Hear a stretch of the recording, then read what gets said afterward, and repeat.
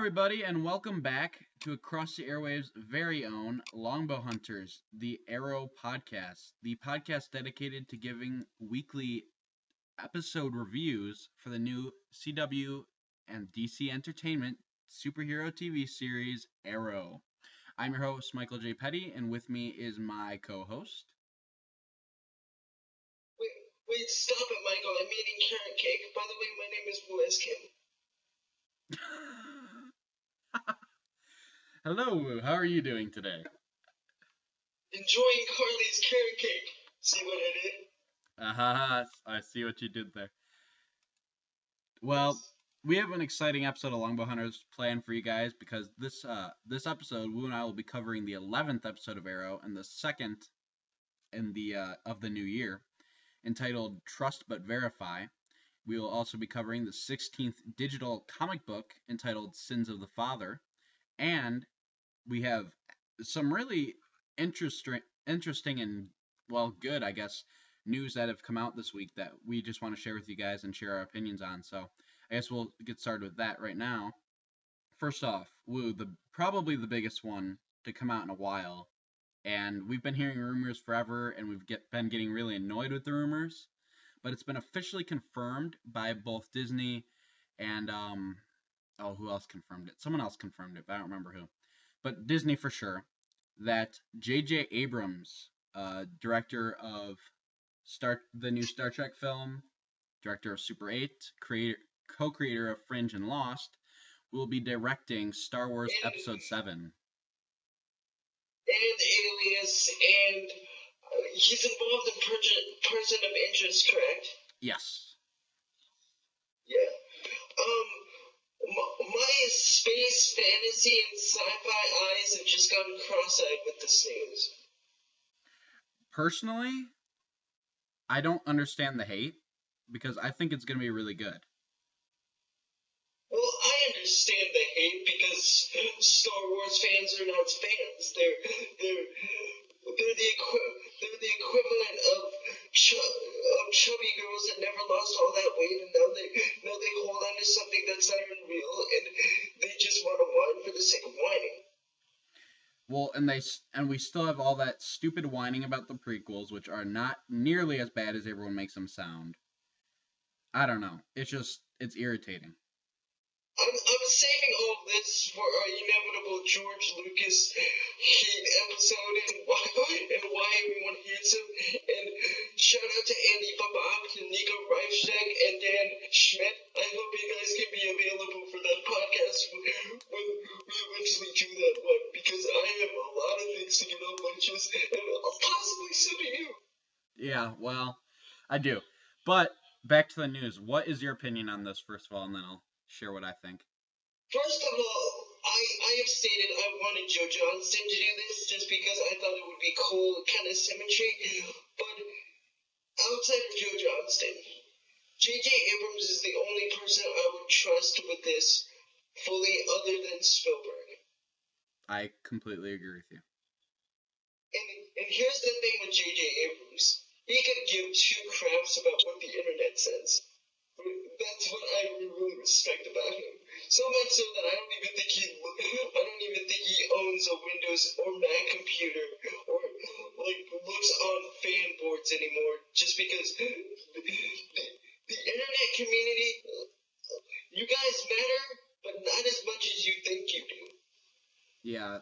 Well, and the thing is too, I definitely trust this guy to do that. Just this movie, I guess, just based off of the sci-fi that he's given us before. Like, the thing with J.J. Abrams is, and I do not say this much about most modern directors and writers, mainly because a lot of things are based off of something else, which is fine if you do a good job, but J.J. Abrams does a lot of things that most people can't. And what he does is, if he ever would base something off something else, he would make it so different that you wouldn't even recognize it. In fact, he actually makes you think with his sci-fi. He really does. Here's the thing with J.J. Abrams, and I've warmed up to J.J. Abrams over the years, but great director, 3 out of 5 writer, maybe 4 out of 5 writer.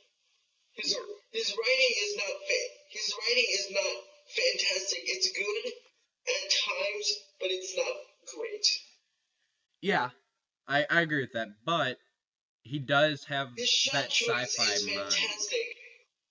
Yes, but his shot choice is fantastic. He's good at launching shows, but he's not good at seeing them through. But to his credit, he's said that many, many times about himself. Well, and I mean, and you even look at the new Star Trek film, and I know diehard Star Trek fans, a lot of them don't like it because it erases their original continuity. But think about it. What Again, reboot? I don't care. Well, I don't either. Care. I'm at the point in my life. Where I'm sick and.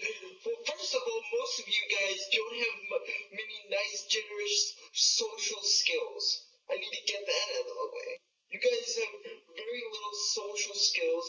You treat people like all of you guys like super Star Trek, Lord of the Rings, Star Wars, comic book fans who look down on people.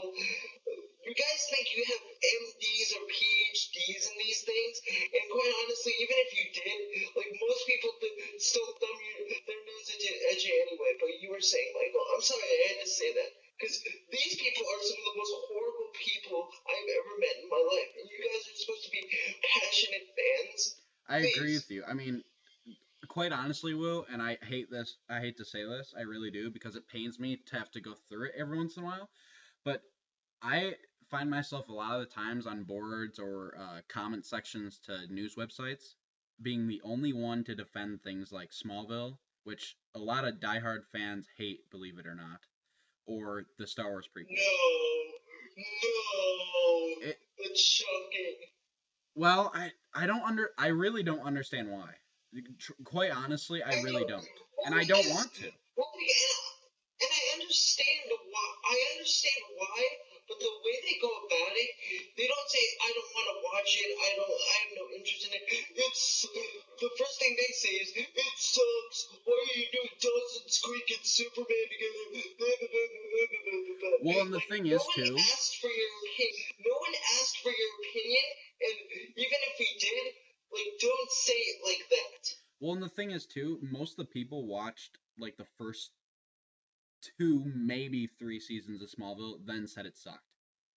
And then they say, well, when you have all these other heroes on before he's Superman, it's stupid. The thing is, they had never watched it. They don't understand how the series works. Just like people who don't watch Arrow. Just, right. They're not fans of Superman. Exactly. And it's a lot like the fans who watch Arrow, too. Because there are people who watch Arrow who love it. There are people who watch Arrow who don't like it. But to their credit, at least they watch it and give it a shot. There are a lot of people who don't and just say it's stupid because their villains are done wrong. The DC Comics characters who have been on it have been quote-unquote CWized. I don't even know what that means, but whatever. That's not the point. The point is they don't like it because it's different, and it's not word for word, scene from scene, what the comics is. It's not what they want. It's not what they want it to be. And truth be told, I really think that most of these people are guys. I think if President Obama, I know you're not listening to me, but if you would please pass a bill to say that they can make animatronic women so these guys can actually, like, chill out, I would actually be very happy about that. I'm sorry to be that way, but I'm in a rare mood tonight. I'm going to cut you off before you say something bad, Woo. I'm going to cut you off before you say. I'm not gonna lose my cool. I'm just saying. Okay. These people are just some of the most horrible people I've ever seen. And my point to all of this, you're ruining it for everyone else. Absolutely. That's what my major problem is. You're ruining something that's supposed to be fun. If you're gonna bash other people's things, like how much of a scumbag are some of these people that you bash things that people like?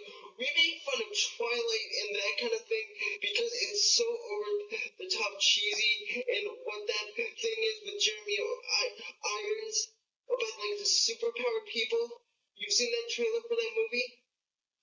That one I have not seen, but to my credit, if I've bashed Twilight before, I at least have the decency to have watched it, which I have had. Or I don't get it. I I don't get into specifics of why I don't like it, because I don't like it. I'm not going to bash people and say they're dumb for watching it. Well, I may think that, but thinking and actually saying are two different things. Right. And I'm going to get back to my point real quick, Wu. My original point that I'm so glad I actually held on to. My original point was, and I'm sorry to cut you off, is that J.J. Abrams, what he did with Star Trek in the first place was he erased the entire original continuity and restarted it. I do not know many people who would even think that is an option when rebooting a major sci-fi franchise. Most of them just start from scratch and go forward.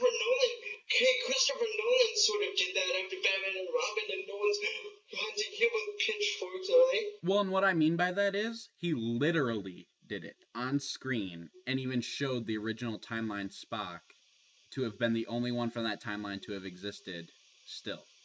Like, he literally destroyed the timeline in the film. And I give him a lot of credit because he understands sci-fi. He really gets it. So I think episode 7 is going to be great, personally. And here's two more things, and then we'll move on. He did that after there have been years and years and years, well, not years and years, but quite a bit amount of time since the last Star Trek movie, the last Star Trek series that was on UPN. You can do that if there's been enough time, or there's the new audience who doesn't really know much about Star Trek. Hello, David Goyer and Christopher Nolan and Zack Snyder for doing that with Superman. Hello, thank you very much. You can do that if there's been a lot of time. And another point I want to make, J.J. Abrams' Star Trek, that last battle scene with the spaceships, I won't go into detail for those who haven't seen it. That is like the best space battle I have seen in the last 7 years. I cheered like I was at a hockey game after that game was over, or after that movie was over. Yeah. And so did every single member of the audience that was with me. Other than the Avengers, that was like my top 2 best movie experiences. I was so pumped after leaving that theater after Star Trek. Point is, J.J. Abrams, I have complete faith with. Again, I want to see a story, and I want to see a trailer. That's my rules for these things. Director, cast, and trailer. Yeah. Well, I can't, based off what you're saying about that Star Trek, that battle scene in the spaceships, which I have seen, and I own, and I watched it many times. It's a great film. I cannot wait for Star Trek Into Darkness this summer, and I really can't wait for Star Wars Episode 7 now. Because, like, you reminding me about that just got me really pumped. Not to go into too much detail about 1, 2, and 3, and I'm sorry we're going on a tangent here, guys, but the one main thing stylistically that episode 1, 2, and 3 missed, not enough space battles. There wasn't like a lot of dog fights, like space dog fights in those. And they had good space fights. Episode... And they had good space fights and good fights in general, but there just weren't enough. Yeah, I mean, we did get the awesome one in episode 3, but, I mean, you had to take it with a grain of salt. We got good laser sword fights, but we didn't get good space battles. Apparently, you can do both. And I think Abrams will pull both off, because I think this movie will be longer than a regular Star Wars film. That's what I think. That's my prediction. God, I hope it's not too long, because all of them are 2 hours and 20 minutes. But next item on the news docket, after that long podcast in and of itself. Yes, last week I believe it was, and correct me if I'm wrong about this, we discussed the Justice League movie lineup. Are we correct? Or am I correct? Earlier this week, actually, I posted it on the social networking pages. Okay, so we didn't do it on our last episode. Okay. Well, it was... was... we didn't. It was literally 3 days ago. Okay. It was reported by Latino Review in the past week, which, take it with a grain of salt, but there are things that they actually get right, believe it or not, that the Justice League film lineup was going to consist of Superman, Batman, Wonder Woman, Green Lantern, and The Flash, which I believe we all saw coming pretty much. However, something that was pretty interesting that I looked into a little more was they said there was possibly. Go ahead. Oh, sorry. No. I thought you were going to mention John Jones and Aquaman, your favorites. Yes, that is what I'm going to mention. But it was also reported in the same article that possibly there will be a cameo from another Justice League member who won't be of the main 5 team, but he'll play a sort of Nick Fury type role where he's there, but he doesn't have to be directly involved. And the 3 heroes that they listed that could be candidates for this cameo are Martian Manhunter, Aquaman, and Hawkman. I personally would rather have Hawkgirl than Hawkman, but that's just me. I want Martian Manhunter though, mainly because he got the shaft with the New 52. Woo, your thoughts? Personally, I don't want a Nick Fury kind of character at all. Oh, I don't either, but if they were gonna cameo some character like that, I'd rather it be Martian Manhunter. Yes, but then you would have to explain who John Jones is. In another film. Personally, I don't like the idea that again, I need to see a story. I'm not gonna go into this too deeply. I'm really surprised, well, I'm not surprised because basically the Justice League that you just mentioned is the original JLA. Pretty much, yes. The one that Julie Schwartz, one of the giants of the DC comics, or not even DC comics industry created. I mean, this is the Justice League. And what's his name? Gardner Fox. More Weisinger and. Yeah. Yeah. I really don't have an opinion on this because, like Star Wars, this has been changed so many damn times. Yeah. I am not going to comment until we get an actual director. I'm sorry to any of our listeners. It's been a really busy week. I'm sorry if I'm a little raw, but I think I'm more entertaining this way. And I'm sorry to Andy Babak if it sounds like I'm bashing Justice League. I'm not. I'm just I'm very confused about what they're trying to do. At least with Avengers, at least I got an idea of what they were going for. Oh, absolutely, because they had all those movies leading up to it. Yeah, it's a lot easier to discern with that. But our final piece of news is actually Arrow spoiler news, and it's not really news. It's an episode title that I kind of want to talk about because I think it's really lame. The episode where Huntress returns is literally going to be called The Huntress Returns. Yeah. That's not a lame title, sir. That is an extremely lame title. Why is that a lame title? You're going to call an episode of Arrow that is about Oliver Queen and not about Huntress, The Huntress Returns? You couldn't have thought of a better name? That sounds a very old school comic thing to me, though. And that's fine, but that doesn't work for the show. For me. Well, I think that's what. Well, again, I was just about to say. I think that's personal preference. I think. I don't. Here's the thing about the early 2000s and up to now. I really hate witty titles just for the sake of being witty.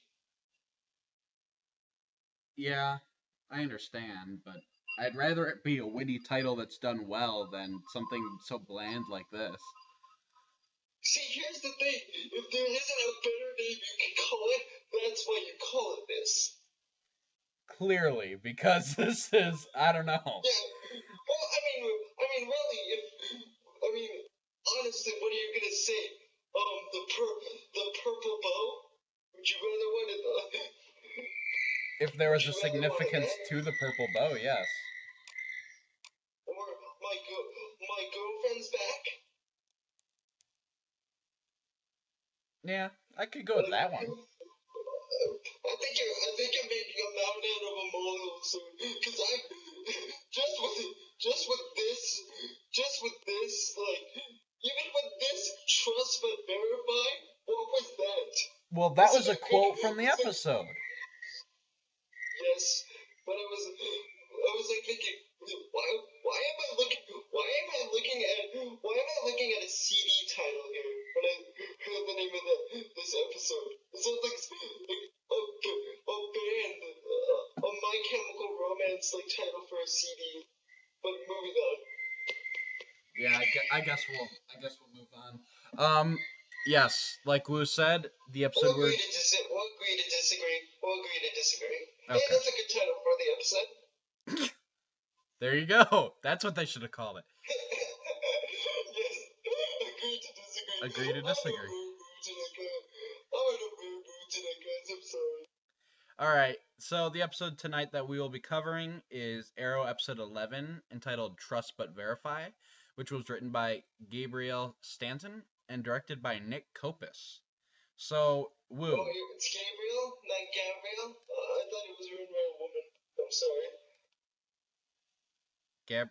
Did I say Gabriel? Yeah.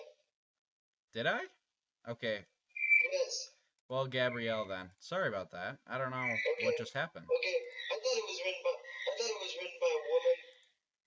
I think it was. Yeah. Okay. But yeah. Okay. So Diggle and his beliefs. Well, I kind of phrased that wrong, weirdly in the notes. But really, I just want to talk about Diggle and his moral code as opposed to Oliver. Because like it's been said in this episode, Diggle looks for the best in people. And he does that in a way that will put himself and others, as we see in the episode, in danger, including Carly or even Oliver himself. So, I mean, what were your thoughts on Diggle in this episode? Here's one thing I need to say about that before I get all my thoughts on Diggle. The same thing Oliver says about Diggle, Tommy says about Dinah. Yeah, and like I say in the notes, though, I think Green Arrow TV's Derek B. Gale in his review on this episode, he made a good point. When do we ever see Laurel really see the best in people? Because throughout the entire series so far, she's really just been dogging on people a lot like Thea has, just in a different way.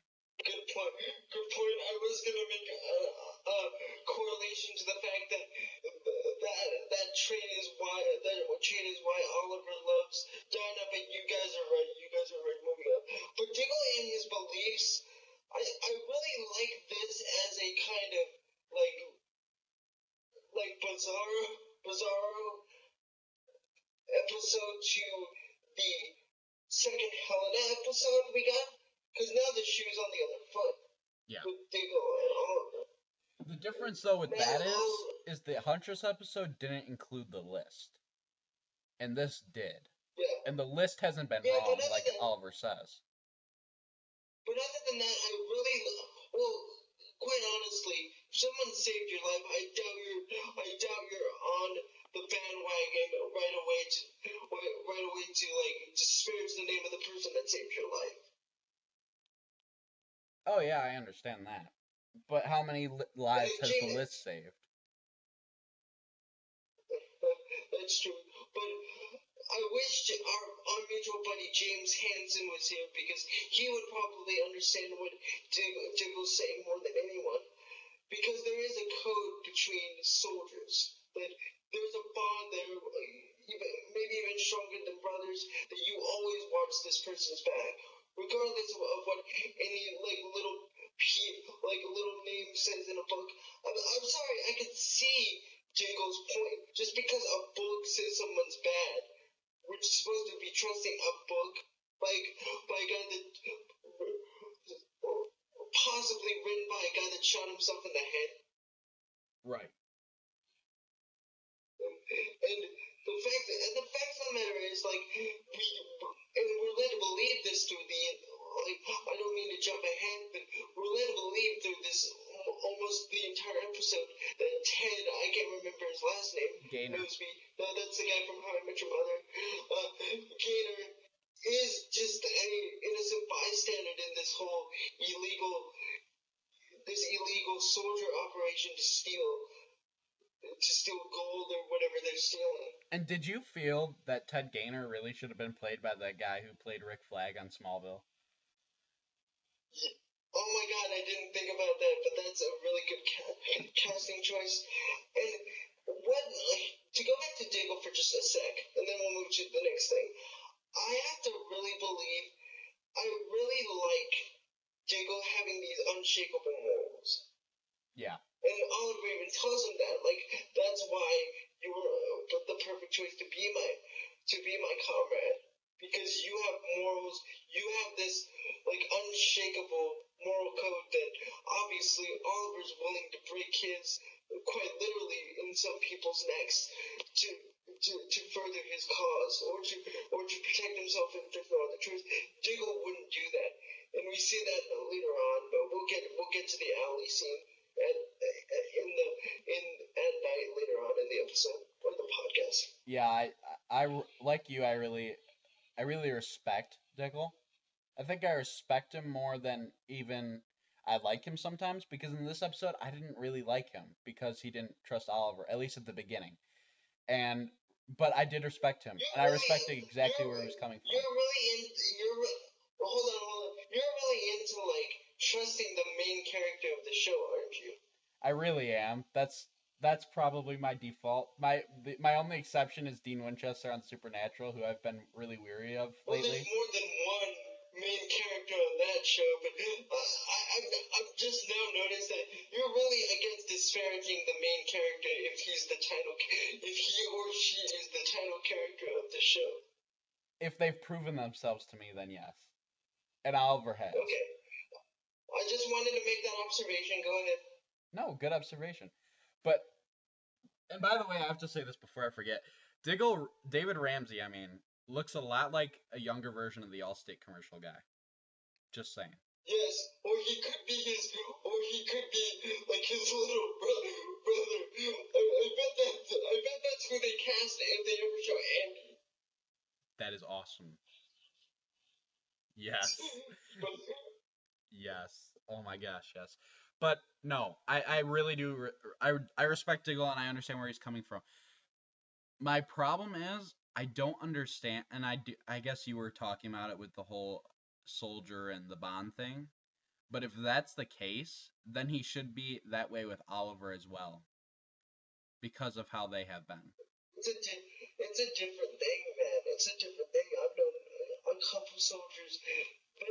There's a bond there, and part of it is being on the battlefield. Again, if James Hansen was here, he could tell you that, when you're in the battlefield, literally in the trenches with somebody, and you see guys getting like blown away or blown up, that's an experience that you or I cannot comprehend. That's why I'm defending that bond, just because it's something that you or I wouldn't have not faced yet, and probably never will. That's why I'm not on it very much. Then let me put it this way. Diggle spent the last 10 episodes trying to convince Oliver to trust him, but he is not in this episode trusting Oliver.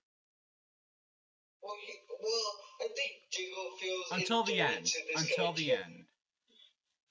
I feel that Diggle feels indebted to this guy because he saved his life. That's why he's giving him the benefit of the doubt. I mean, let's be honest. If somebody came, like, disparaged Dan and told you that he could possibly be a criminal, you're not gonna turn your back on Dan right away, are you? No, I'm gonna take him down right there and then. No, I'm kidding. There goes Dan. In all seriousness, you see my point. I do. Yeah. But going into a little bit more, I think this is the episode because we kind of covered Oliver and Diggle's partnership. This really solidified the partnership between these two. I agree. They're on the same page. Finally, after like 11 episodes. Well, from now on. Like this, like you said, it does solidify. It shows Diggle that the list is not wrong. That both of them can be wrong, because they've both seen each other at their worst and at their best at this point. But they know that the one thing that is always consistent and constant is the list. and Diggle saying that he doesn't want to see the names on the list beforehand, I completely understand that, because I don't think I would want to either. Yeah, because quite honestly, here's the thing with this. Like I said with the Helena episode, that was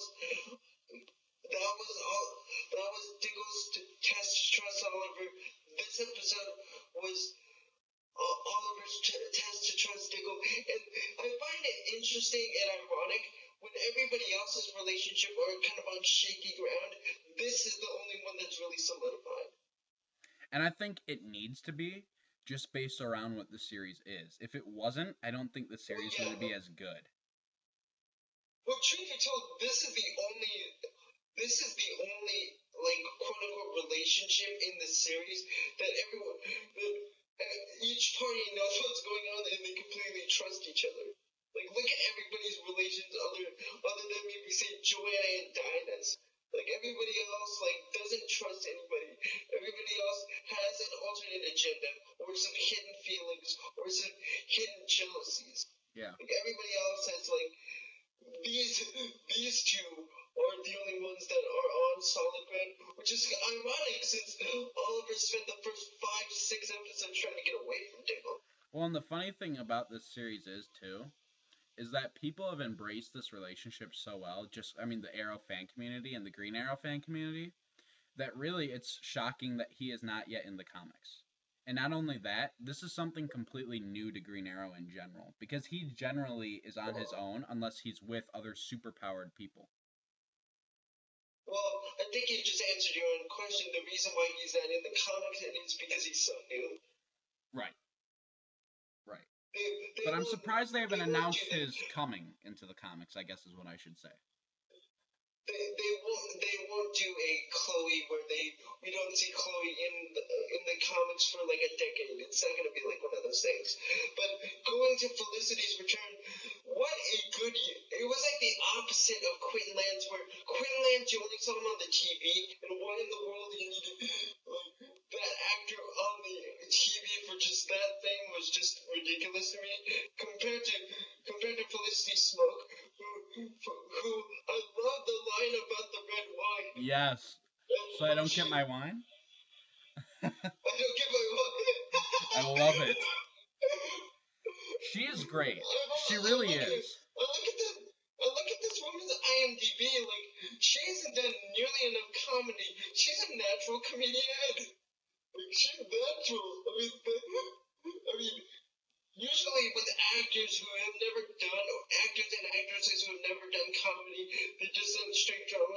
When they move to some lines that are funny, it seems a little forced. She's one of those few that it's so natural. It's not easy to be naturally funny and fake it, if that makes sense. Yeah, I like her a lot. And spoiler alert, but she is going to reveal his secret. She's going to find out. Okay. Which I'm excited for, because that'll be awesome. I want her in the inner circle, especially if, where the parents are going. The parents are not going to be around for too long. Well, possibly until season 3. That's what I'm thinking. But that's another story.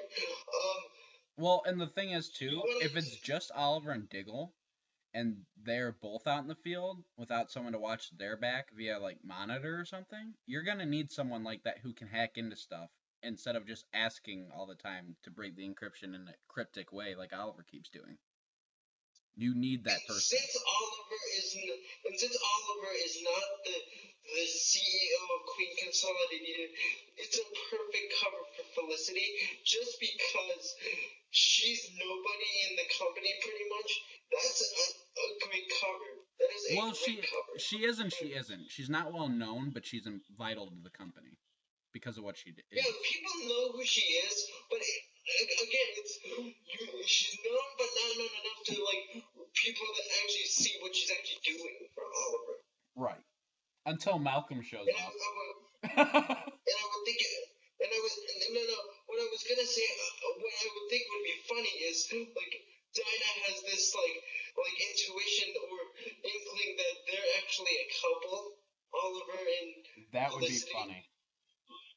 Which which would also be kind of ironic too, just because. I mean, I know that I don't want to see a Felicity and Oliver relationship necessarily, but those two have some great chemistry. Yeah, unfortunately I think that's where they'll end up going at some point throughout the series. I really don't want them to, but I think it might happen. I know. It's like if you've seen that new show Elementary, where Watson is a girl and her and Sherlock are partners. Everyone knows where it's gonna go. It's just not there yet. Well, again, but that's those kind of shows like Castle, like Bones. They use that as like that partnership is in the forefront, where this one's in the background. We already mentioned Derek B. Gale's point about Laurel in this episode. I think we have to go back for a second, though. We have to go back for a second because we missed something I wanted to talk about, and it wasn't. It was kind of in the conversation between Oliver and Diggle. And basically, in the episode, Oliver actually says that his father left a message for him about the list. And Diggle asks how that's possible, seeing as how his father was dead before he got to the island. And Oliver says that it didn't have to be the island where he found the message. So my question is, and people have been speculating this for a while, has Oliver left the island before? And if that's the case, where did he go? Well, didn't I mention this in one of the podcasts that he might have been. He got to the island on that raft. Somebody could have taken him off and taken him to like a mountain hideaway or something like that, and then threw him back on the island for the Terminator to finish him off. And that's where we got the mask and the pilot. Didn't I say that in one of the episodes? You said something to that effect, just not in that detail, yes. Yeah. Well, and here's the thing, I'm not a big fan of the flashbacks as you are, because I think they get really contrived after a while. I think they take away from the story. The best use of them was in the Royal Flush Gang episode. Legacy. Because that really connected well. Yeah, it connected well with what was actually going in the story. You see my point? Like, they seem to like take away from what I think could be a great main story, and it is. But I think they take away from it. Yeah. Well, I think that's part of the reason why they started dumbing down on them with the Huntress episodes, and why I don't think they're going to be doing them every episode now, which I hope is the case. I think it worked okay for this episode, because you needed something to fill in the time, because you couldn't have the entire thing be the Diggle and Oliver, spat plotline, but... Yeah, I get it, but I would really just like to see a couple episodes where it's just all flashback. Like, he's sitting in his, at his desk. By the way, I need to mention, speaking of his desk, what did Diggle call that thing underneath the club? The Arrow Cave. The Arrow Cave? Some writers have been listening to Longbow Hunters. Yes. No. Remind me again. Brian Kimmerler verified. He trusted us and verified. See what I did there? Yep. See what I did there? He trusted us and he verified that could be the Arrow Cave. Check. Checkmate. What is that called again, sir? One more time. For Dan Schmidt, Nico Reimstick, and Andy Babak. What is that? The Arrow Cave. The Arrow Cave. Moving on. Oh, yeah, and I love how Oliver says, yeah, I installed a new entrance to the Arrow Cave last week or something like that. Just so casually. I love it. In one line of dialogue. But no, real quick, Woo, I want to talk real quickly about my theory that I told you before the episode started. Okay. Because it has to do with our island talk. What if, and this goes out to you guys too, if you want to write in and let me know what you think about this theory, go for it. But what if the Queen's Gambit, was blown up near the island solely for the purpose of having Eddie Fires find Robert Queen and keep him and torture him there? because he's under orders from Malcolm Merlyn or their group or whatever they are? And what if, because Robert killed himself, Oliver was the one who had to pay the price, and now he's the one in that seat that was supposed to be his father's? Then why would he take his son with him? Maybe he didn't know. Why not just go? Why not just go alone? Maybe we didn't know. He didn't. Well, maybe he didn't know their intention was to put him on the island and torture him. Here's how your theory could work. Remember what I said, that he was using this boat trip as a way to confess to his son his sins? Maybe his plan was to leave on that island, and then Oliver go back to Starling City and basically do what he's doing now. Just without all the torture and stuff. And he just didn't get the chance because Robert realized that only one of them could survive? Yeah, and then obviously he wasn't expecting for that huge storm to come in. But I don't think we're gonna get answers to what actually happened that day on the Queen's Gambit for at least a couple seasons, I would think, at this point. Because how many crackpot theories to borrow Dan and Nico line? How many of those have we had about that one thing? And we still haven't gotten anything back yet? Yeah. Well, the thing is, I mean, we can speculate and theorize all we want until we're blue in the face, but ultimately, we're not going to know until they reveal. And I think it's just fun to speculate. I don't even care if my theory is accurate or not. I think it's just fun to come up with it and talk about it and see what you think. But I think there's a much more important crackpot theory, which we find out at the end of the episode, but we'll get to that. We'll get there soon. Thea's tantrums. This was one of the only times that Thea was whining and complaining, but she actually had a very valid point to it. I thought she was just a brat. I really did. I couldn't stand it. And there were a lot of people who thought the same thing, so I'm not alone here. I know that for a fact. Well, here's my argument to you. Is it because you have a bunch of younger siblings? No, not really. I couldn't stand her whining in this one. Normally I can be okay and try and justify it and listen to your justifications, but this one I just couldn't deal with. She's been doing this too often, and it just came off as really bratty here. I'll give you that one. Okay, first of all, I'll give you that one. She has done it way too often. Here's my point in Thea's tantrums. She doesn't know anything. Out of all the main characters, she knows the least. How does she know that her mother didn't cheat on her father and might have caused her father's death? She doesn't. But the point is, she finds every little excuse to whine about something. And it's irritating. Okay, I see that. I see your point. But I'm trying to look at this from Speedy's point of view. She doesn't know anything about her father's death. How does she know that, again, one more time, just to reiterate, how does she know that her mother isn't having an affair with Malcolm Merlyn? And that might have caused her father to go on that boat and cause his death. How does she not know that? And how does Speedy not know that Moira's doing the exact same thing just with Walter? And now Walter's missing. Well, first of all, she never actually jumped to the conclusion that her mother killed her father. Or vice versa, or that Malcolm did.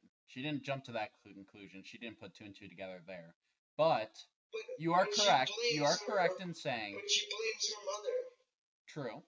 She blames her mother. True. And she blames her mother for Walter's thing too. I mean, I'm just trying to play devil's advocate here. This is one of the only times that she's done it. That is actually, there is some validity behind it. Because again, Malcolm Merlyn is always calling her on her Windows phone. Malcolm, and I'm not totally against the theory either that Malcolm has the hots for Moira. Oh, I'm not against that either. I think that could very well be the case. But my issue is that one time she sees Malcolm call her. This is the first time she's seen it. She freaks out, runs to Oliver, almost crying, and basically says mom's having an affair without one even contemplating other options, like the fact that she just became CEO of Queen Consolidated, and two, asking her mother. She could have done a lot of things to figure this out before jumping to conclusions. I think that's my issue. I think the whole point of I think the execution was kind of like halfway from the writer's point of view, because I think the whole reason they did it this way is just to get Oliver involved in the story. Which I get their intentions, but the execution was kind of like not. It didn't hit the mark, so to speak. No pun intended. Well, and then there's the fact of her crashing, and when she was on that drug, did she not look a little bratty to you? Like she just didn't care. And then she got mad at her mom for trying to help her. I couldn't do it. I couldn't feel sorry for her this time. Well, again, not for nothing, man, but like I used to be the kind of that way when I was like 14, 15. So I get that point. Like I was really, really whiny, and I yelled at people, and I was inconsistent, and da. And I get your point, and I understand this, but the point of it was ultimately just to weave Oliver into that story, and to get and to give them something to do. And to actually put the heat on Moira too, because now the shields that you put up earlier in this season, those things are coming down when more and more people are snooping in on the relationship or whatever it is with Malcolm Merlin. Which means I could see her very well dying at the end of the season. At this point, yeah, I can actually. Yeah. I couldn't before, but now that you say that, I can. Yeah. And yeah, maybe it is overdramatic, but once again, if nothing else, Speedy is nothing but consistent. Yeah. I just wish she'd be a little inconsistent in this case. Because there have been times where she's been like this, but at the same time, she could still give off good advice to Oliver or her mom. But this, it just didn't work for me. That's just me. I don't know. No. I totally see your point. But again, with the end of this episode, and when she takes the vertigo and gets in that, wrecks her new convertible, and this sets up what we're gonna get in the next week. I think this was the end of that. I hope so. Because if you're gonna I am more open-minded about it if it actually leads to something, which it seems like it is going to. And if that's the case and they change around her character and she doesn't have to resort back to this in the future, I'm perfectly okay with it and I'll accept it for what it is. But if it's just going to be her relapsing again after she meets Roy Harper and after her brother possibly disapproves of him and stuff like that, then I don't know how I'm going to feel about it. I would be totally on your team. I would totally be on your team if that happened. I'm just saying, if you're going to do these over-the-top things with Speedy to set up Vertigo for next week, I'm all for it. Absolutely. I agree with that. I do. Okay. Good talk. Here's the thing with Moira and Malcolm's quote-unquote relationship. We kind of touched on it. I have a feeling. Well, first of all, let me just say this. I think what Moira told Oliver in her bedroom that Robert cheated on her was absolute hogwash. I agree. I was going to say that too. I don't believe that for a second. And I don't think he does either. I don't think he does either. Not after what he's been through. Yeah, Oliver has been trained, much like Bruce Wayne, to catch a liar. Right. Absolutely. He knows when somebody's lying. Well, and he lied, so he really would know. Yeah, and the fact of the matter is with Malcolm, I think it's because, and I may be barking up the wrong tree here. But we learned in this episode how Tommy's mother died. Do you have an inkling that after Tommy's mother died, and we'll get into this more when we go into the Tommy and Dinah and Malcolm scenes, but do you think after Tommy's mother died, Malcolm went to find, let's say for the sake of argument, Ra's al Ghul, and this is how he got that training to basically be the Dark Archer slash Shredder with a bow and arrow? Oh, absolutely. I don't think them showing the suit at the moment Tommy was talking about, that was a coincidence at all. I think that's exactly how it happened. In fact, really, quite honestly, I think his mother's death was ordered by the higher-ups that are above Malcolm. Yeah. And that's pretty cool. And honestly, Ra's al Ghul said this in Batman Begins. Any rich people that try to help a dying society will be taken care of, will be taken out. That's probably why he wants the free clinic gone. And that's probably why Malcolm wanted Laurel's law firm gone. I was just going to mention that, exactly. We are just clicking tonight. Yeah, well, can we move on to the dinner thing? Yeah. Can we move on to the dinner? Yeah. Okay, first off, before we get to that, I really like Tommy the manager. I really enjoy this Tommy the manager. I like that too. Because, and I like the idea that Oliver's owner, Tommy, handles the day-to-day operations. But what's funny here, all I've seen Tommy do in terms of managing people is he's threatening to fire people. Which is, I guess, the sign of a good manager if it works. Yeah, but at least he's doing something. It's different than Tommy just like saying, hey Laurel, please go to bed with me, please go to bed with me, please go to bed with me. And can I say something about that real quick? Because this has been on my mind since I rewatched the episode earlier today. Quite honestly, Okay. I completely understand the Tommy Laurel relationship on paper. I completely understand where the writers want to go. I completely understand all of that. And I'm on board with it, story-wise. But I cannot buy the chemistry between the two of the actors. I cannot buy them as a couple. And it keeps irritating me because I just can't get it. No. It just doesn't click for me. And what was evident about this? We'll go back to Diggle and his guys later because I did want to mention what they're actually trying to do. But the shining example of the Dinah and Tommy relationship just not working was when they tried to do the consoling each other thing after they found out Joe and his brother got burned alive. And look how unnatural that hug is when Dinah comes back to her apartment. Just every scene between them really feels unnatural. I just can't buy the relationship at all. I guess that's why we haven't talked about it as much. Maybe that's what it's supposed to be too. And that's what they're trying to play. Whereas Tommy is really, whereas Colin Donald is supposed to be into it, whereas Cassidy not so much. And I get that. I do, but at this point, Tommy just seems like and I hate to use this analogy because this isn't how I view his character at all, but at this point in his relationship, he just seems like the puppy with the big eyes. Yeah.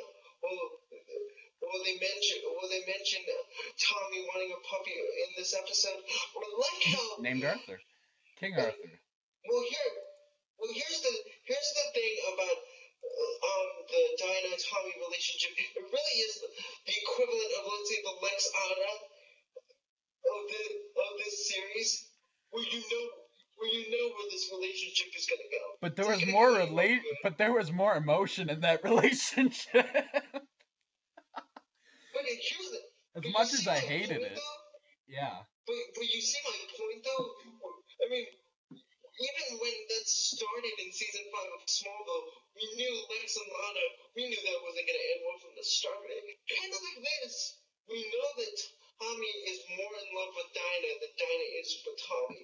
We know that deep down, Dinah's heart belongs to Oliver.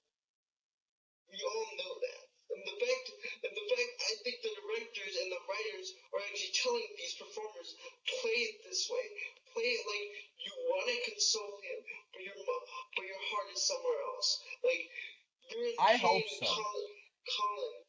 Yeah. And, because we wouldn't be saying this if it wasn't right in front of our face like it is every week. Yeah, I really hope that's the case, because I really do look up to these actors. I think they're phenomenal, and I think they know what they're doing. I just really hope that's the case in this relationship, because if not, I don't really know what to think of it. Okay, and I agree. Here's the thing. We'll talk about the dinner later. I wanted to get to Malcolm and Tommy. Here's the thing with Malcolm. He loves it. I'm sold on Malcolm Merlin loving his son. He does love his son. Yes. Case in point, that picture in his arrow cave. Let's call it the Dark Archer cave, or his dark cave. No. Okay, ready for this? His Technodrome. His Technodrome. Come on, he does look like Shredder. We might as well call it the Aerodome.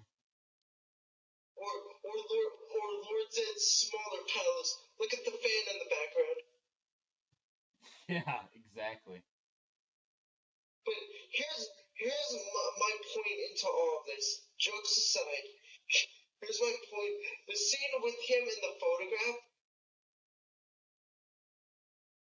that totally sold me on the fact that he does love his son. Well, and the fact that he keeps calling both Tommy and Laurel at this point. Yeah. And the fact is, I think the reason why well, first of all, I don't think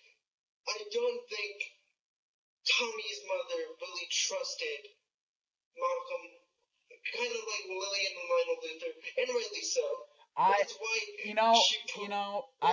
I actually have a different opinion on that. Go ahead first. No, okay, that's why, I'm only assuming that's why she put it in those legal documents that Tommy was the only one to sign away the free clinic. Okay. That's why I feel the way I feel. Because if there was nothing wrong, why in the world does Malcolm need Tommy's John Hancock on these documents? Okay. Why doesn't he just close them? Why does he need to see his son for this? Huh. Okay. Well, how I feel it is, and this could be wrong and yours could be right and vice versa, whatever. I think that they very much loved each other, and I don't think there were any trust issues until her death.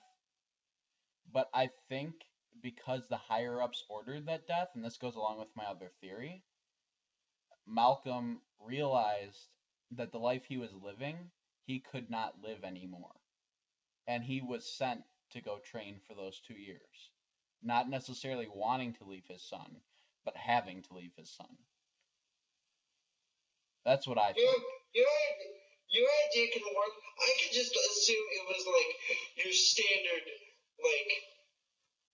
street crime, where there was a shootout and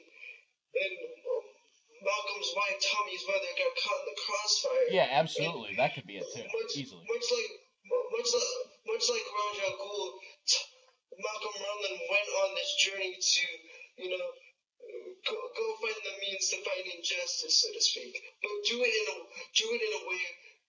Well, there's two ways to do that. Do it in the Green Arrow Batman kind of way, where you want to protect the innocent, or do it and also seek power over people and have the ability to stomp out evil and everything within a city that has evil, just to ensure it doesn't happen again. There's the Ra's al Ghul, and then there's the Green Arrow / Batman way of justice. And there's also Superman and Huntress, which are kind of in the middle, so to speak. Yeah, but I'm just trying to keep it just in one side here, just to keep it not too complicated for our audience, because it is kind of like doing plays for football. But moving on to the dinner, I really wanted to do this for Andy Babant, our friend Andy Babant, because I wasn't a really big fan did like him as a villain, but here's the John Barrowman has a great way of being creepy, welcoming, and downright scary all in one scene. Yeah. That was very good acting by him. Yeah. Very good acting. Because you really think about it, and look at the words he used when he's talking to Tommy and with Dinah. He's very threatening, but look at the words behind it. They're very good intentions. Very good intentions. Yeah. But he can also play creepy when he says his mom. I taught him a lot about life. I taught my son a lot about life, or something to that effect. And Dinah says how when his mother got shot in the head and died right there on the pavement. I was like, wow. Yeah. The words are truthful, and the words are somewhere in a place of love and protection, but the way he says it, A is threatening, but B is like downright serial killer creepy. Yeah. Oh, absolutely. Very reminiscent of Jerry Padalecki playing Beelzebub in Supernatural. That's the kind of vibe I got, because like chills running up and down my spine. And look at the look on Cassidy's face. She is both stunned and both like repulsed and a little freaked out. And yeah, like and she's, I can literally like see the words on her face, like, what in the hell is this guy? Yeah, what is wrong with you? This guy? And what is wrong with you? Yeah. Like, I think that's one of my favorite scenes of this series so far. Like that, the way everyone played everything, to where Tommy looked like he was about to burst into tears, to Dinah's reaction, and to John Barrowman playing the three things that I already said. Very fantastic acting by him. Yeah. Yeah, absolutely. Is there something you wanted to add to? No, I think you summed it up perfectly, but I do want to get into the end scene with Diggle, Oliver, and Gayner. Yeah, I think we should explain to our audience that, like, these guys are pretty much, like, inner gang / the Royal Flush gang, that are military, but this is a kind of a social commentary about soldiers not being compensated by the government. These guys have given their lives when they were overseas, but much like a lot of soldiers when they come back, they didn't get compensated for it. That's why this this World Global Group, what did they call this, sir? Well, the thing about it is, this group in the comics are called the Blackhawks, and actually they're heroes in the comics. They're nothing like they are on the show. And Gayner, who's a member of the Blackhawks in the comics, on the show is nothing like his comic counterpart. It's very interesting how they did it. Okay, that's stupid. I'm not gonna watch the show anymore. Forget it. I'm not gonna watch the show. It's not like the comics. Right? It's not word for word what the comics are. I'm not gonna watch it. Why isn't Green Arrow wearing a mask? Why is her name Thea, not Mia? Yeah, why is his mom not dead? Yeah, but moving on. Go ahead. Yeah, no, that's all I was gonna say. I really like this end scene because I loved how Diggle just turned the tides, and they thought they had one up on him because they had Carly, and yet he goes, "You're forgetting something. I'm the one with the grenade launcher," and just starts launching at them. That was a great line. That was awesome. And like I said earlier in the episode, you're thinking that Ted is just an innocent bystander, and the second in command, who we find out is the second in command, is the real leader. But no, and this is a TV standard, the nicest looking guy in the room and the sweetest personality guy is the most evil, and turns out to be the most evil and the most cold-hearted. And I love that whole thing of the rocket launcher, and I think Ted was unless Ted was going to attack Carly or Oliver. Then he might. And I'm still not on board with Carly and Diggle just because I do not like the idea. I'm not on board with it either, but that's where they're going, and But hey, think of it this way, Woo. Think of it this way. We get to see more Big Belly Burger, so I'm happy about that. Yeah, I'm just flashing forward to the conversations and John Diggle's gonna have with his nephew. I'm your stepfather now. Your daddy was my brother, and now I'm marrying his wife. And then, all else supernatural, Carly gets a call and finds out her husband is actually still alive. Now, see here, that would be no, don't laugh, because that would be an interesting plotline that I could see happening. And honestly, out of all the things we've seen in Supernatural, that was the most contrived, but here, it actually works. Yeah. It works better, actually, than it did on Supernatural, because when I saw that in Supernatural, I was like, oh, come on, that is... Yeah, I was ticked when it happened on Supernatural. It was stupid. But here... Poor Sam. Here it works. It actually works. Yeah. But then it would kind of like totally devalue Deadshot from moving on. I have to ask you something for a logistical thing. Would arrows actually knock a gun out of somebody's head? A fully automated gun like that? I think because how he makes his arrows, because they're so sharp, it would go through the gun. It would go through the gun, which the force of it going through it at that speed would make it jar out of the hand. I was just about to say, Oliver's arrows are not like the arrows you guys use at summer camp. No. If you look at those things really closely, those things are made of wood, yes, but the tips are about as good a metal as you can find for something like that. And on that note, because Gayner was wearing that bulletproof vest, I don't think he's dead either. Like Deadshot. No. Because if that arrow could go through Deadshot's eyepiece and him still be alive, I think this could easily mean Ted Gayner is still alive. And which would add another rogue to Oliver's rogues gallery, which would be really cool if they all, teamed up at some point. And here's the thing with the list, one more time. When they cross people off the list, that doesn't necessarily mean they're dead. They're just not a threat anymore. Yeah, in most cases, he just turns them in. Yeah. So. Yeah. So you wanted to get to, let's get to this first before we get into anything else.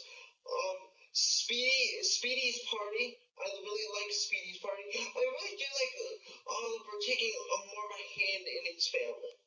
Yeah, I do too. I do. I think that's going to improve as it keeps going, which I'm happy about. Well, this was my point. Great introduction, even though we don't see him yet. Great introduction to Vertigo. Great introduction to that character. Yeah, that'll be really... Because now, Oliver's going to want to go after those drug dealers because of what happened with his sister. So it's a great segue. And I really like... Well, first of all, I like Speedy, actually speeding. I laughed when I saw that just because I love that kind of continuity. And I really liked the police officers at the hospital again. Or not again. What I meant by again, this hospital is really becoming Metropolis Medical Center or the Smallville Hospital for Arrow. Yeah, it is. How many times has family gone to the hospital? Like 7 times in 11 episodes. But anyway, I love that because it is hospital policy that they did find something in Thea's system, and that being Vertigo, because they did mention Vertigo kind of in the part 2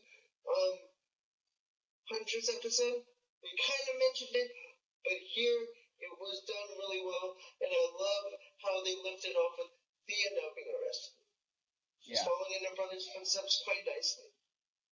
Yeah, they did that really well. I think this is going to give Thea something to do, and I think it's actually going to be interesting as opposed to her, like I said earlier, just whining about everything she can find. And I think it'll actually And make more sense. how ironic is it that we kind of see in the trailer, which we'll get to it in the spoiler section, how ironic is it that we actually see Thea in that mob of people and Oliver watching her when it was always the other way around? Very. Yeah. It's very But ironic. now we get to Oliver trying to join the Foot Clan in the flashbacks. And I will say, I think Eddie Fires is a really good villain. I like him a lot, and I hope we get to see him while Oliver is off the island as Arrow. Yeah, but let's go into these flashbacks, and then we'll go into Dan and Nico's thoughts. Yep. So, really just Andy's, because Dan and Nico didn't send theirs in, those lazy bums. But, basically what happens in this sequence of flashbacks is Oliver, now that he has the map to the island and has the gear of the what Wu calls the foot soldiers, he ends up joining their little group, and he actually finds a decent meal. Unfortunately, he doesn't get to eat it because he wants to go rescue Yao Fei. And as he's going to rescue Yao Fei, he's actually double crossed by Fires, who, as it turns out, knows that he's Oliver. And once he puts Oliver back in a cage, it turns out Yao Fei is actually a double agent working for Fires. And I guess Oliver is the target that they've been looking for. I don't know why Yao Fei wouldn't have just brought him in once he shot him in the first place. Here's what I think about the whole Yao Fei situation. When we first meet him, like, let's say in episode 5, he never says my name is Yao Fei, like I told you off the microphone. That is true. He never says anything to the fact. All we know is he has a bow and arrow and he dresses in green. He could have been pretending to be Yao Fei just to get Oliver's confidence. To draw the real Yao Fei out in the open just because. Let's look at it from this standpoint. What if this guy, let's say for the sake of argument, is just a henchman that's playing Yao Fei? What if they're looking for Yao Fei but they can't find him? So they find that this guy, this Caucasian rich boy who's just like toiling around the island, what if they captured him, trick him into thinking this is one thing? Because look at how Deathstroke the Terminator and Fires treats him. They never bust him open. They never do any permanent damage. They knock him out, but he could just be acting like he's knocked out. Well, and the thing is too, when Deathstroke and Yao Fei fight for that second time, where he actually captures Yao Fei, wouldn't you think that he would have just stabbed him and got rid of him at that point? I was wondering why he didn't just kill him there, and why he took him in the first place. Yeah, exactly. Why? And I never thought about it until now, but yeah, you're right. If he really is that big of a problem, why not just kill him? Right. And why not just kill Oliver? If you really do not care about this guy that much, why would you keep holding him if you really didn't want the real Yao Fei? Which I think goes back to my theory on the island. He's Robert Queen's son. He might know something, so we got to keep him here. Or he's pathetic. Even Fires tells him a couple of times, "You're pathetic. You're the innocent of the innocent. Let's capture you to draw Yao Fei out." Well, yeah. So I don't know. And here's another really good point. If Yao Fei is really this dangerous, why would he be that easy to capture? Yeah, there is that too. If he is this, we've seen Oliver train. We've seen the proficiency he has with a bow and arrow, and apparently Yao Fei is the guy that taught him how to do all that stuff. You really think if that guy who actually, if that is the actual Yao Fei is a double agent, you really think that guy would be that easy to capture? Yeah, and I mean, and Oliver does say that Yao Fei did train him, but if what you're saying is true and this guy isn't the real one, then we still have probably a little while. And maybe if Oliver really did leave the island, maybe Yao Fei's not even on the island. But Yeah, we'll still have a while to meet yeah. him, which means he could last longer in the series. We originally said maybe till next season and then he'll die, but he could last longer if this isn't the real him. And here's another example too. Here's another theory too. Fires really doesn't care anything about Oliver Queen. Why keep him around? Yeah, there is that.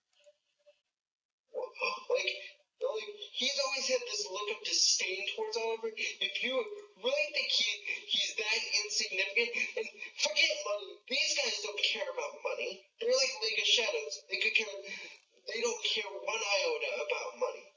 Yeah. Why are you keeping him alive? Why are you keeping him alive? Like I don't get that. Maybe they were ordered I really to. don't understand. By somebody higher, and I'm thinking that's who Malcolm Merlin is working for. And again, if I see Bane, I am going to laugh, but if I see someone that's supposed to be a young Liam Neeson, you guys are gonna owe me money. You guys are gonna owe me money. You know, I really wouldn't have a problem with this taking place in the Christopher Nolan Batman universe.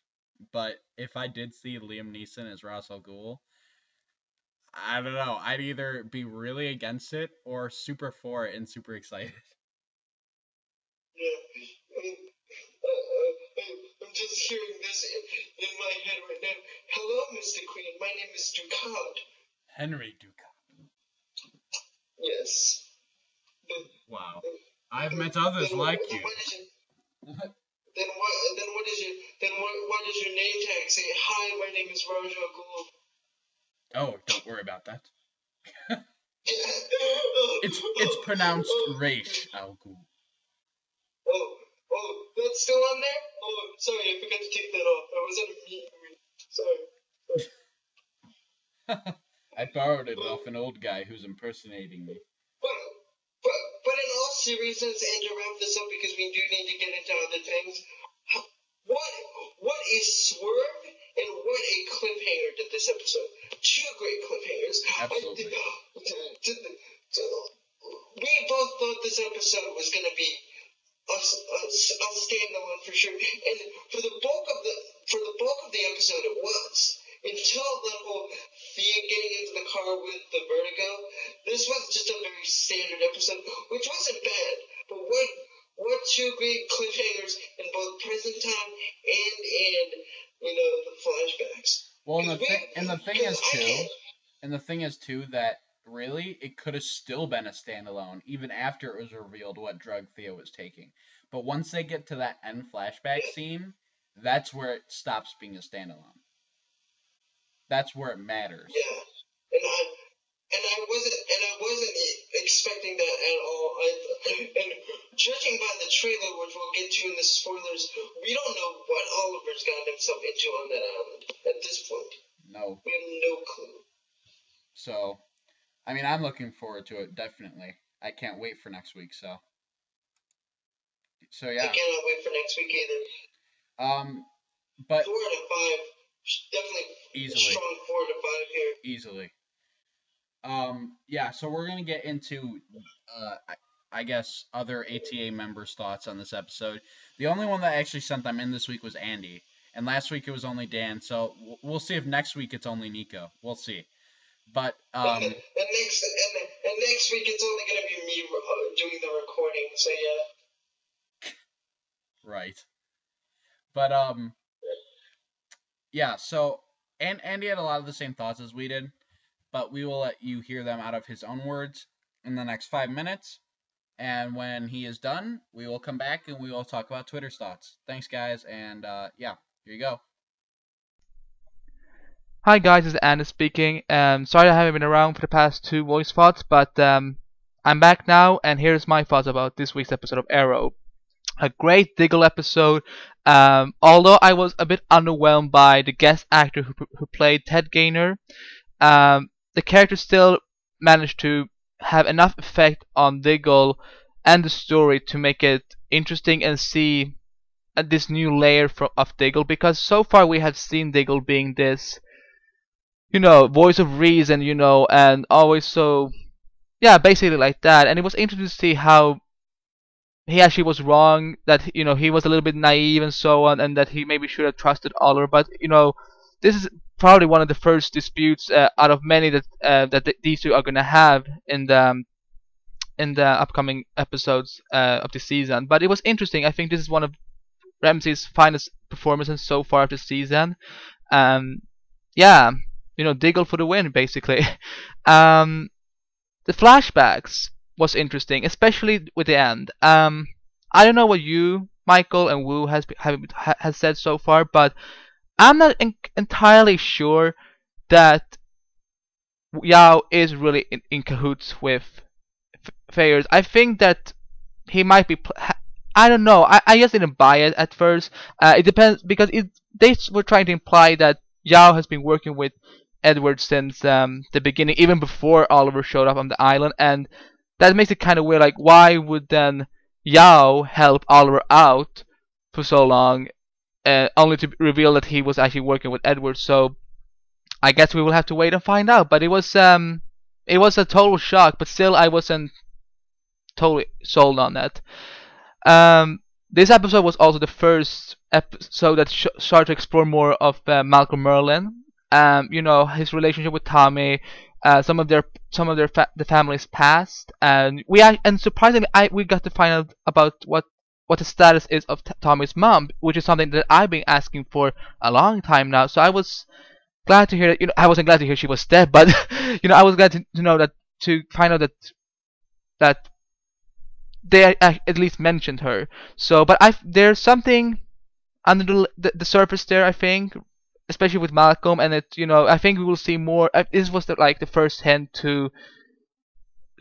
that will show us how he became the man and archer that he is today. And I think that has something to do with Tommy's mom. But one of John Barrowman and Colin Donald's best performances. I love watching them in the same scene. It fits. It's awesome, and I love Barrowman. So I think this was also like last week's episode. This was episode that focused a lot on the Queen family, like the previous, like last week. Mora and Thea was especially interesting as Thea is starting to discover that something is up between her mom and Malcolm, and I just feel so sorry for Mora, because she is in an impossible situation that how often does that even happen? But but still, I feel sorry for Mora, and I think this was a good build up for next week's episode, especially for Thea, because of what happened in the end of the episode. And yeah, so regarding Oliver, I had mixed reactions, because I felt this episode was more focused on the supporting cast, except for the Land family, who was like so few scenes, so they don't even count. But the Merlin family, Diggle, Moore, and Thea was focused a lot on, and Oliver did have a lot of interaction with them, but it was still not, it was, I don't know. I am mixed reactions, but I liked this is the final thing, which is that I was glad to see that how they present the difference between Diggle and Oliver. That Oliver is, he cannot trust, he can't see the best in people and trust them like Diggle does easily. And so it was interesting to see. And last and definitely not least, Emily Rickers / Felicity Smoke for series regular in season 2, please, because she, she's not buying the BS that Oliver gives her, and I think that she's up next to find out that he is the Arrow. But still, a strong Oliver Diggle episode, as well as a strong Tommy Malcolm episode. Great performances, as with a great, fantastic build up for next week's episode. Take care, guys. Bye. All right, we're back, and before I forget, make sure to check out Andy's review on Trust But Verify on the Across the Areas website or on his Young Samaritan blog. So, I guess we would... One more thing I have to say about Andy. Andy asked me earlier today if I wanted ice in my milkshake. Can you imagine these? Can you believe these European guys, Michael? Ice in my milkshake? I don't know. That's disgusting. Who's gonna be the mediator on Across the Airwaves other than Andy? Who is that guy again?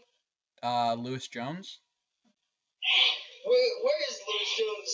Do we still have his Twitter or his Google Plus? Because I need to contact Lewis Jones, the guy who also runs a good muffin shop too. Maybe we need to bring him back. I think we may have to. That, Andy? You hear that, Andy? Your job's in jeopardy. Get better with those milkshake orders. God. All right. So on that note, Lauren from what is it? TVEverafter.com said, I knew he got off the island before, I think, talking about Oliver. And then she goes, whoa, what the heck just happened at the end? Is it January 30th yet? That's what I was thinking. I think we were all thinking that. I didn't watch it live this week. I just watched the episode. To pull the curtain back, I just watched the episode before we recorded, and I was thinking that too. Like, what in the world is going on here? Oh yeah. Next, actually, Nico sent in his Twitter thought. He didn't actually record any thoughts. I'm sure you'll hear his and Dan's thoughts on the next Across the Airwaves podcast episode. But lazy Mr. Ratchick. Happy birthday, by the way. He had a birthday this week. We do? He had one. It's Nico's birthday? Oh yeah, that's right. It is. Yeah, he had one this past week. So happy birthday, Mr. Ratchick. Yes, happy birthday, Nico. But he said, did you catch Dig call it the Arrow Cave tonight? It seems like you were onto something. Not sure why Dan and Andy were against it. Thank you.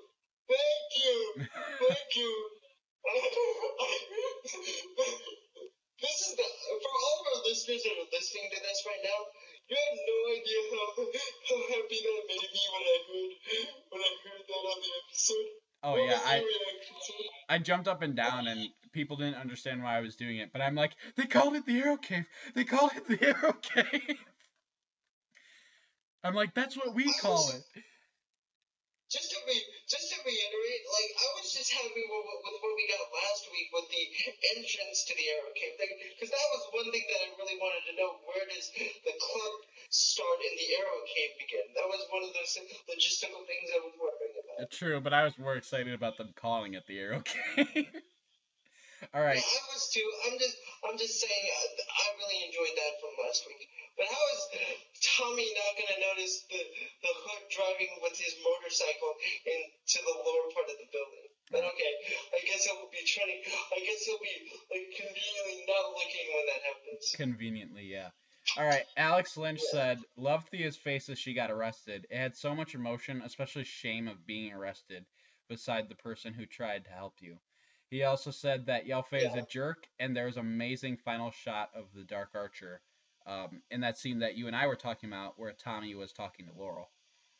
In Lord Zed's palace. Jeremy Schwartz said, really awesome episode this week. The twist at the end. What? Glad the flashbacks are getting more interesting. It's not that they weren't before. I think they're just more interesting from story-wise. Before it was mainly action-wise, and now story-wise it's really getting interesting. Well, again, this one episode really reminded me from the Diggle aspect of Legacies. Didn't you get that same vibe? Yeah, I did.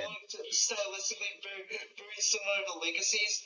And again, like, one thing that we didn't mention, I love the look on Amel's face when he realized what drugs his sister took.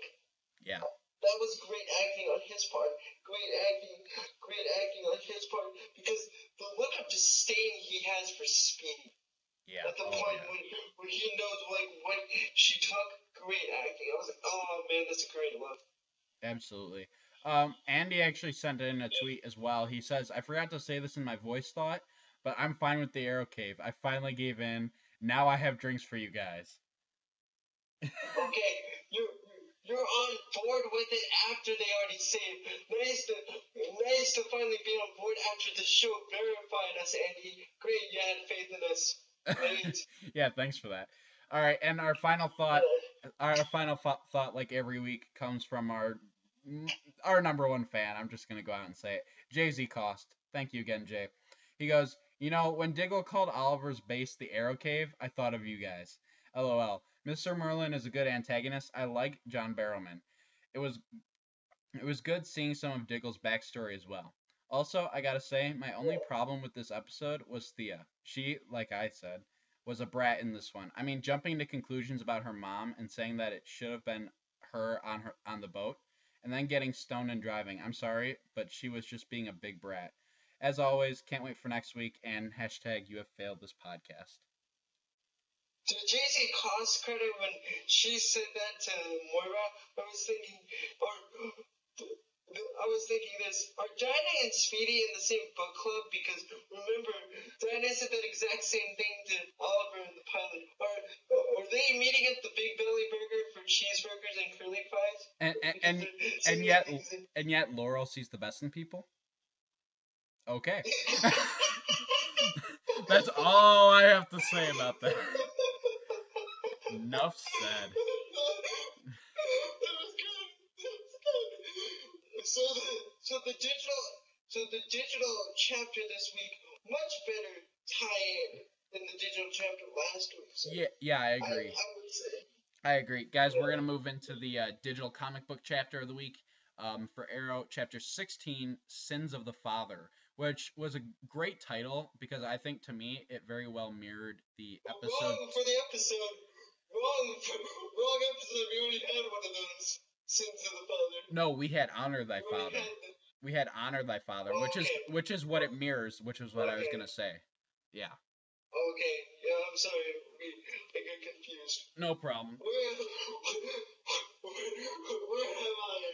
am I? What is this? Oh my.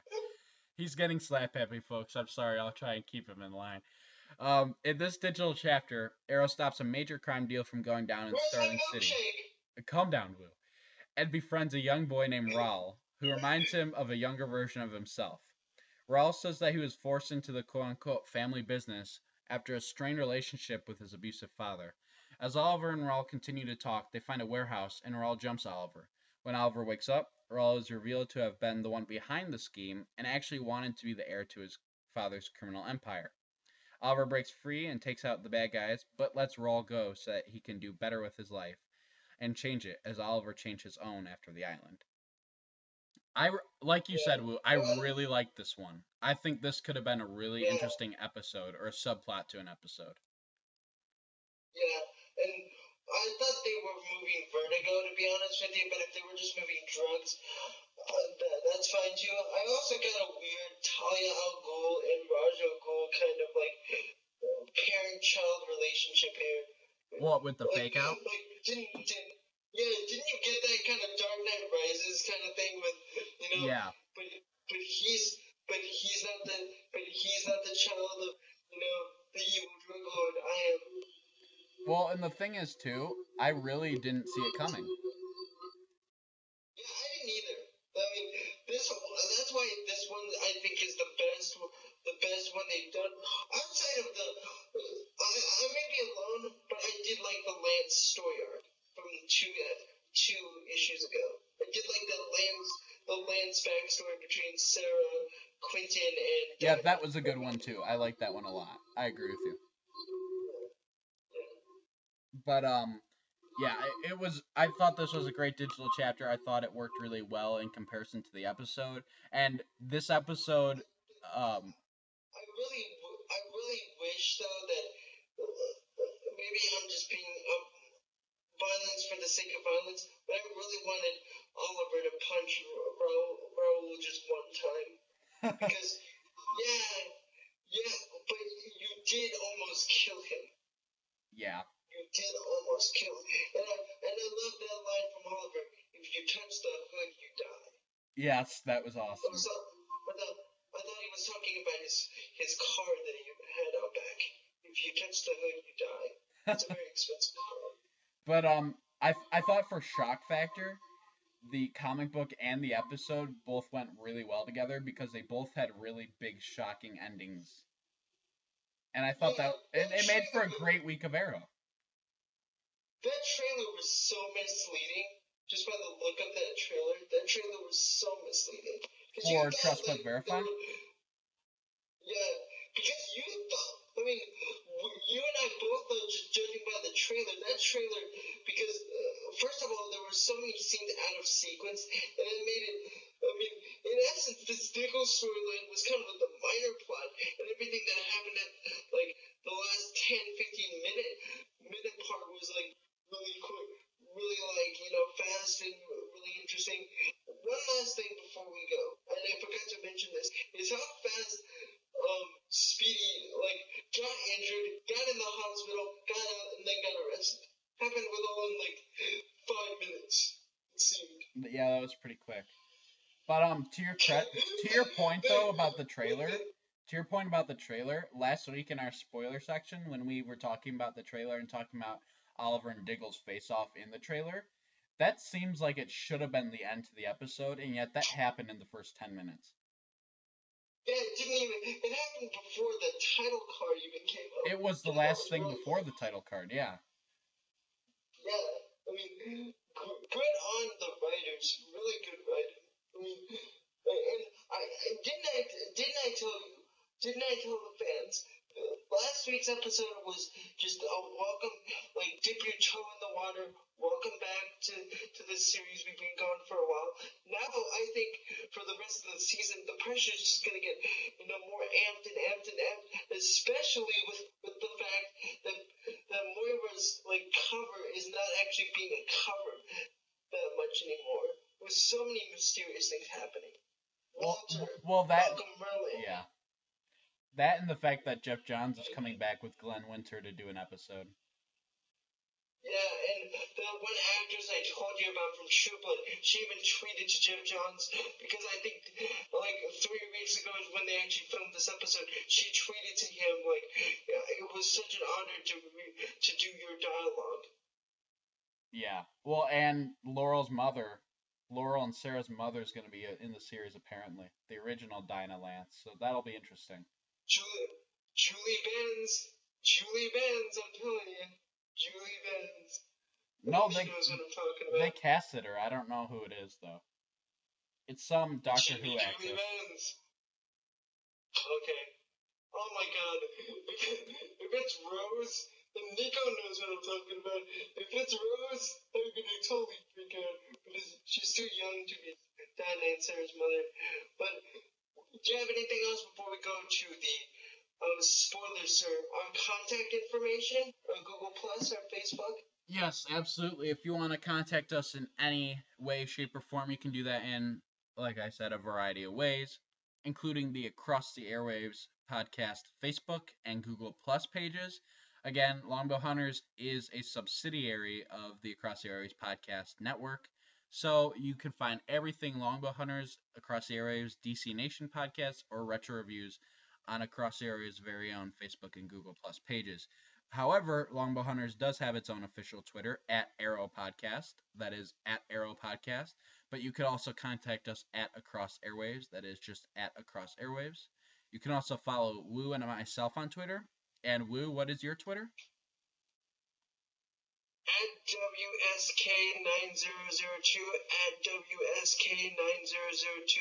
If you want me to follow you, please mention Across the Airwaves or the Longbow Hunters Podcast, or even retro reviews if you want me to follow you back.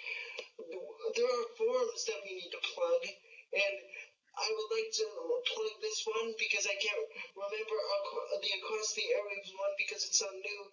ksitetv.com/forums. Our good buddy Craig Byrne runs that site. He runs a forums for his Krypton site. ksitetv.com/forums. What is the forums for Across the Airwaves, sir? Yes, the Across the Airwaves forum is acrosstheairwaves.com/forums. That is acrosstheairwaves.com/forums. By the way, my own Twitter is @MJPetty7. That is MJPetty7. However, you can also email us at acrosstheairwaves@gmail.com. And if you're going to email us, specify that you're emailing to Michael and Wu at Longbow Hunters the Arrow Podcast, or just Michael and Wu or Arrow Podcast, whatever you prefer. But finally, you could also call in and leave a voicemail that will play on air during the podcast, like we do with Dan, Nico, and Andy's, generally all three of them.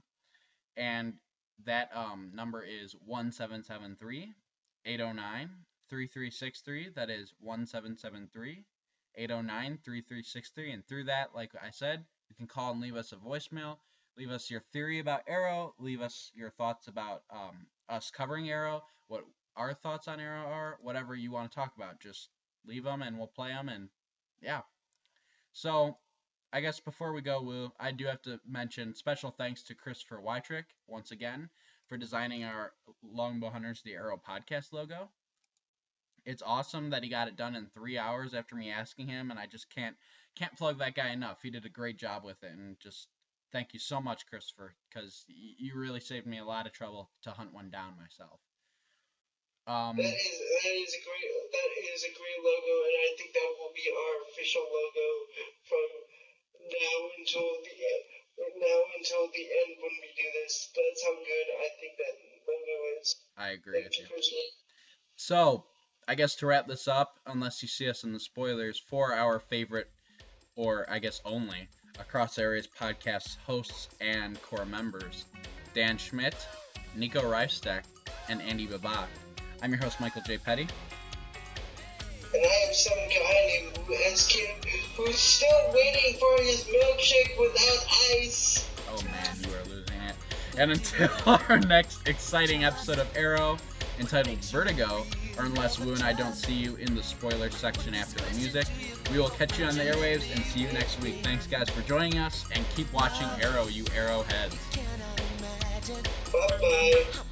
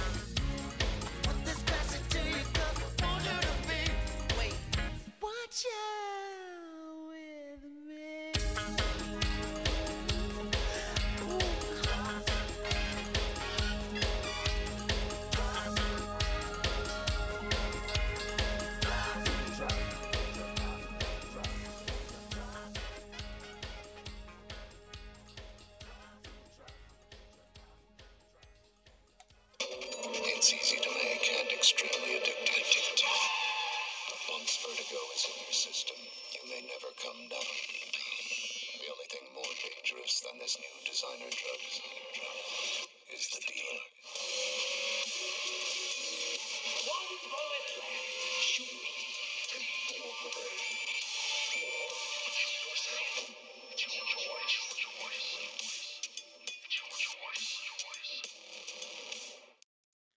So what you guys just heard was the 30-second preview for the next episode of Arrow entitled Vertigo, and the CW's official description reads, Seth Gable of Fringe fame guest stars while Thea faces prison time.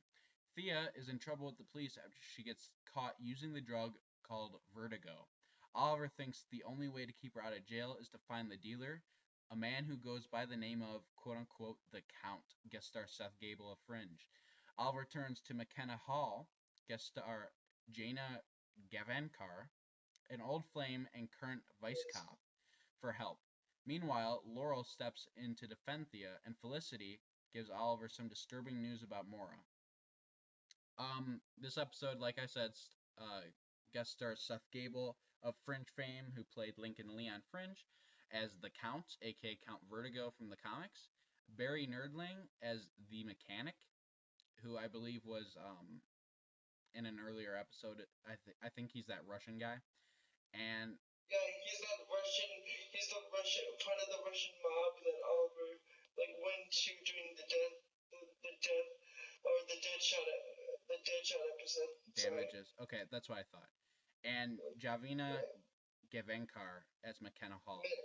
Menacar, who is from True Blood fame. She's the shapeshifter on True Blood. Also a geek and very attractive, may I add. Okay. Okay. I'm being dead serious. No. I was saying okay to who she is. I didn't know who she is. Yeah.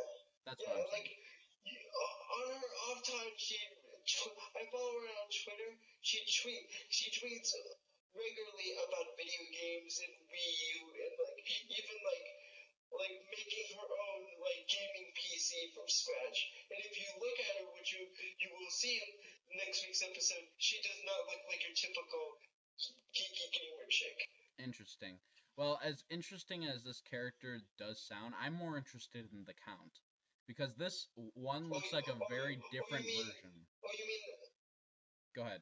Oh, you mean the Joker? Half the time I was looking at the trailer, I was expecting him to say, "Look at me!"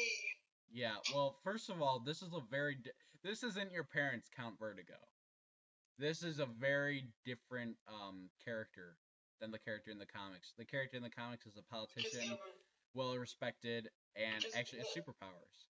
But this guy has none of that. I thought the original version was this guy. Hold on for 1 second.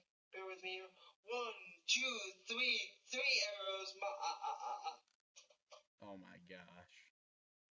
Every time I hear the name the Count, I automatically think of Sesame Street. Wow. Okay.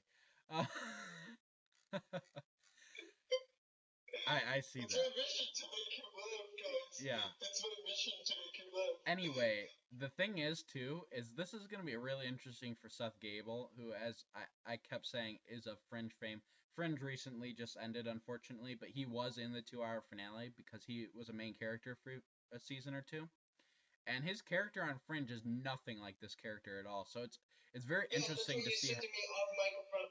That's what you said to me off microphone. This is exactly the opposite of what he usually plays, right? Yeah, exactly the opposite. So it's really interesting that they're going.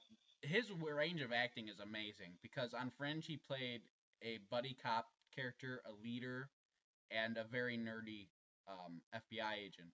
And here he's playing the exact opposite of all of that. So it's really interesting to see exactly how this is going to work. What I don't like about this character from just the outset of just looking at him, this may change when I see the episode.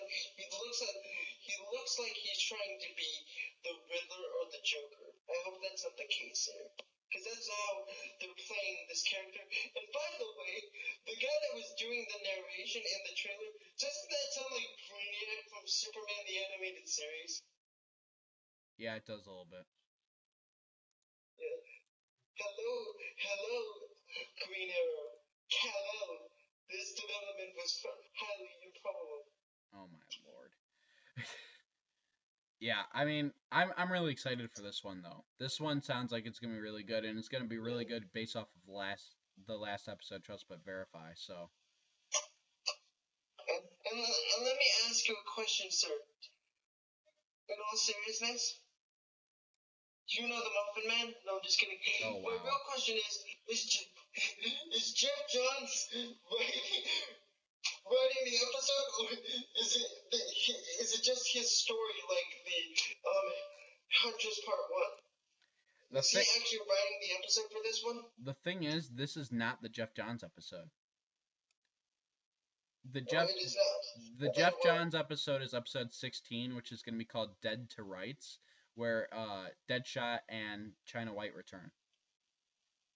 Okay, so because the reason I got confused, Gianna, who I follow on Twitter, did say she was going to doing the Jeff Johns episode, so maybe this character will come back in episode 16. Yeah, that's what I was just going to say. Don't count that out, because that's very possible that she'll come back. Sorry if I got confused, guys. I was thinking of two different. But doesn't this look like an episode Jeff Johns would have written, or Brian Q. Miller for that?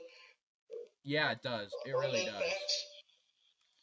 It really does have, and I mean mean that in all, like, seriousness, and I don't mean that, like, in a joking way. I mean that very seriously. This looks like something Jeff Loeb, Jeff Johns, or Brian K. Miller would write.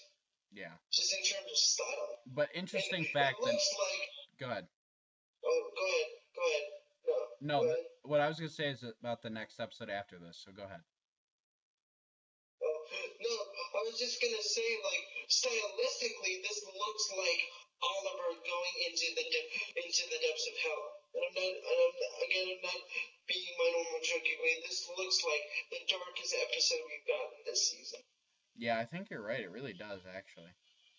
Like nothing has been this dark. I mean, we've seen violent things, we've seen, like, gruesome things, but we've not seen, like, a serial killer type villain. We've seen crooks, we've seen hitmen, we've seen, like, these kind of characters, but we've never seen a megalomaniac. And hopefully this episode is going to be the episode where Willa Holland can be more than just whiny, bratty little sister.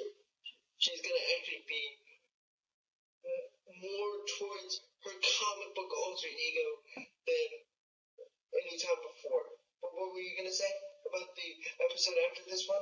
Well, first of all, I think that, I hope, besides the fact that you're right about Thea, I also hope that the Count won't die. I really hope we have another member of Arrow's Rogues Gallery, because really, I think this season, part of the plots for this season should be building that Rogues Gallery up. Because you're going to need characters like that throughout the series. Well, going back to Jayana's tweet, I'm just thinking that if she's going to be in this next episode, and also in the Jim Johns one, that this guy, the guy that plays Vertigo, is going to be in more than one episode, because just the way they promoted him on splashpage.mtv.com and on everything comic book / Arrow related that we've seen, you gotta give him more than just one episode. Like, just the way they promoted him virally. Yeah, absolutely. But about the next episode after this. Oh, go. No. I keep doing this to you. Keep going. No, I was just gonna say to end this, and then you can say what you wanted to say. We've heard about Vertigo even before the winter hiatus happened. We've heard about him since like late October, early November. So you can't just bring him in for one episode, because this really does feel like a 2-hour episode next week. Just the scope that they're doing with whatever's happening on the island, with Thea's trial, with Oliver going into the drug underworld, and we're finally going to see more of the Glades, I feel. Yeah, I hope so. Episode too. I hope so. Yeah. It looks like we are. Yeah. So, yeah, I mean, that's about it. The episode after this features Manu Bennett as Slade Wilson, aka Deathstroke, so we're actually going to see his face and all that, which is going to be really cool. But I don't know if it'll be him. What did you think about the... okay. What did you think of the casting? Like, I did post that on the social network page. What did you think about the casting of that? I think it's better than who they casted to be him on Smallville. Yeah. No, it worked for me. It worked to for me. Pull the curtain back, Michael and I haven't really talked this much this week, so that's why I'm asking him, because the casting of Deathstroke, that's been like, they've been holding that off for like a couple months, right? Yeah. Well, I like the casting too because he played Azog, who I believe is the pale orc in the Hobbit movie. If you've seen that. Okay. He's basically the main villain of the Hobbit movie, the first one anyway. Okay. And he apparently played this character or that character in the Hobbit. So I like the casting. It works really well for me. Okay. But what about you? I've not seen this guy in anything, but like what my partner has said, I have heard a lot of positive, good buzz about him as a performer.